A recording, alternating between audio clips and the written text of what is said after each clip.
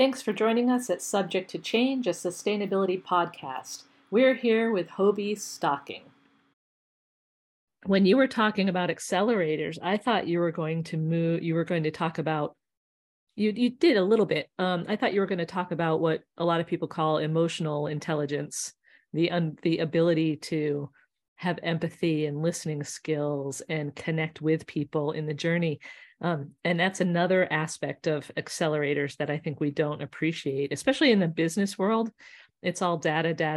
It's all linear process. It's cultivation of talent, but it's for, to make a bottom line pencil out. It's not really for the fulfillment of the individual. And I think that those kind of accelerators, the internal work, the indirect work, and the higher level aspirational goal setting, those things together could really make the data have the story. Just be aware of privilege. We are privileged. You, as everyone else, are inside 90% of your life. It's just incredible. I do the math sometimes when I'm, we go for a long walk for an hour or an hour and a half or 2 hours, or I go for a hike with my son and it's a 25-hour thing. I'm like, how many days does this actually make up for being trapped in a building? No, I think all of us should spend more time outside. I mean, it just, at least for me, that lifts my day and makes things much more peaceful. I think it's something we don't think consciously about, but being a kind of a nerd and an intellectual in the sense of asking why do we gravitate toward one thing or the other? Yeah. You can appreciate it for what it is, but you can also ask, what is it about that? How do we get there? And how does it change our physiological response? Like, what changes when you see light dancing on water, or you see the fog change that light quality, or when you're in the forest and you've got the strong straight trunks, but then there's all this dappled light above, and it becomes more complex at the higher you go. You have less and less space to.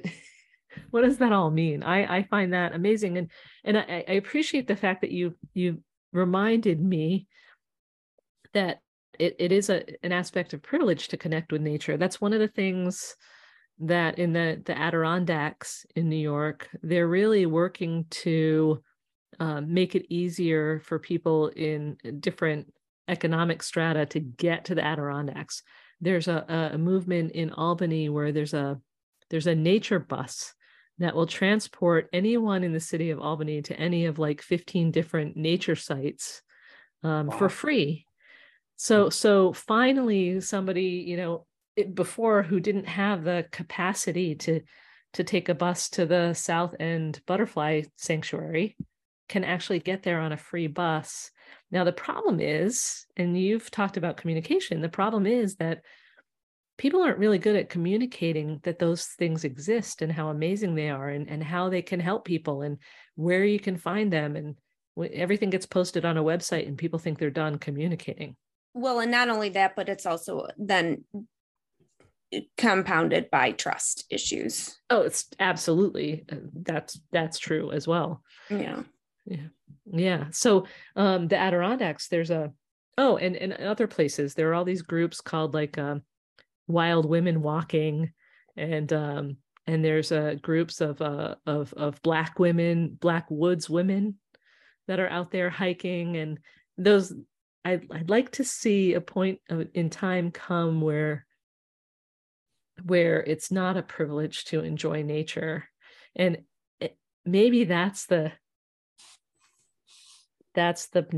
personal movement for me, is how do I connect more people to nature in the things that I can touch, if it's communication or if it's architecture, or how does that become more possible? And there's so many ways of doing it, and it's just a million little nibbles, right? I'd love for people to do more of that and figure out how to get kids and people out. Oh yeah. And the answer there is a physiological response, that your blood pressure actually drops when you're outside and you're in nature by 10 to 15 points. And that's a measurable kind of thing. And so it helps with our health as well. And I think that I don't know, there's so much to being in nature.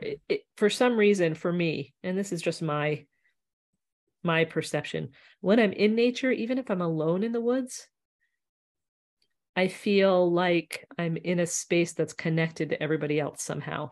And actually, my husband has brought this up in the past, where he said he always wants to live near water if that water is connected to all of the water on the planet.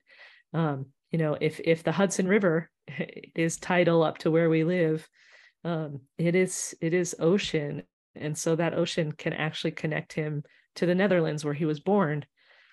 And there's something in that, right? Yeah. Which I think is beautiful. Thanks for joining us for this special Subject to Change cut, a little bit about emotional intelligence and privilege. Yeah, I appreciate that. Thank you so much, Hobie. And thank you for your time today. This has been beautiful. Okay.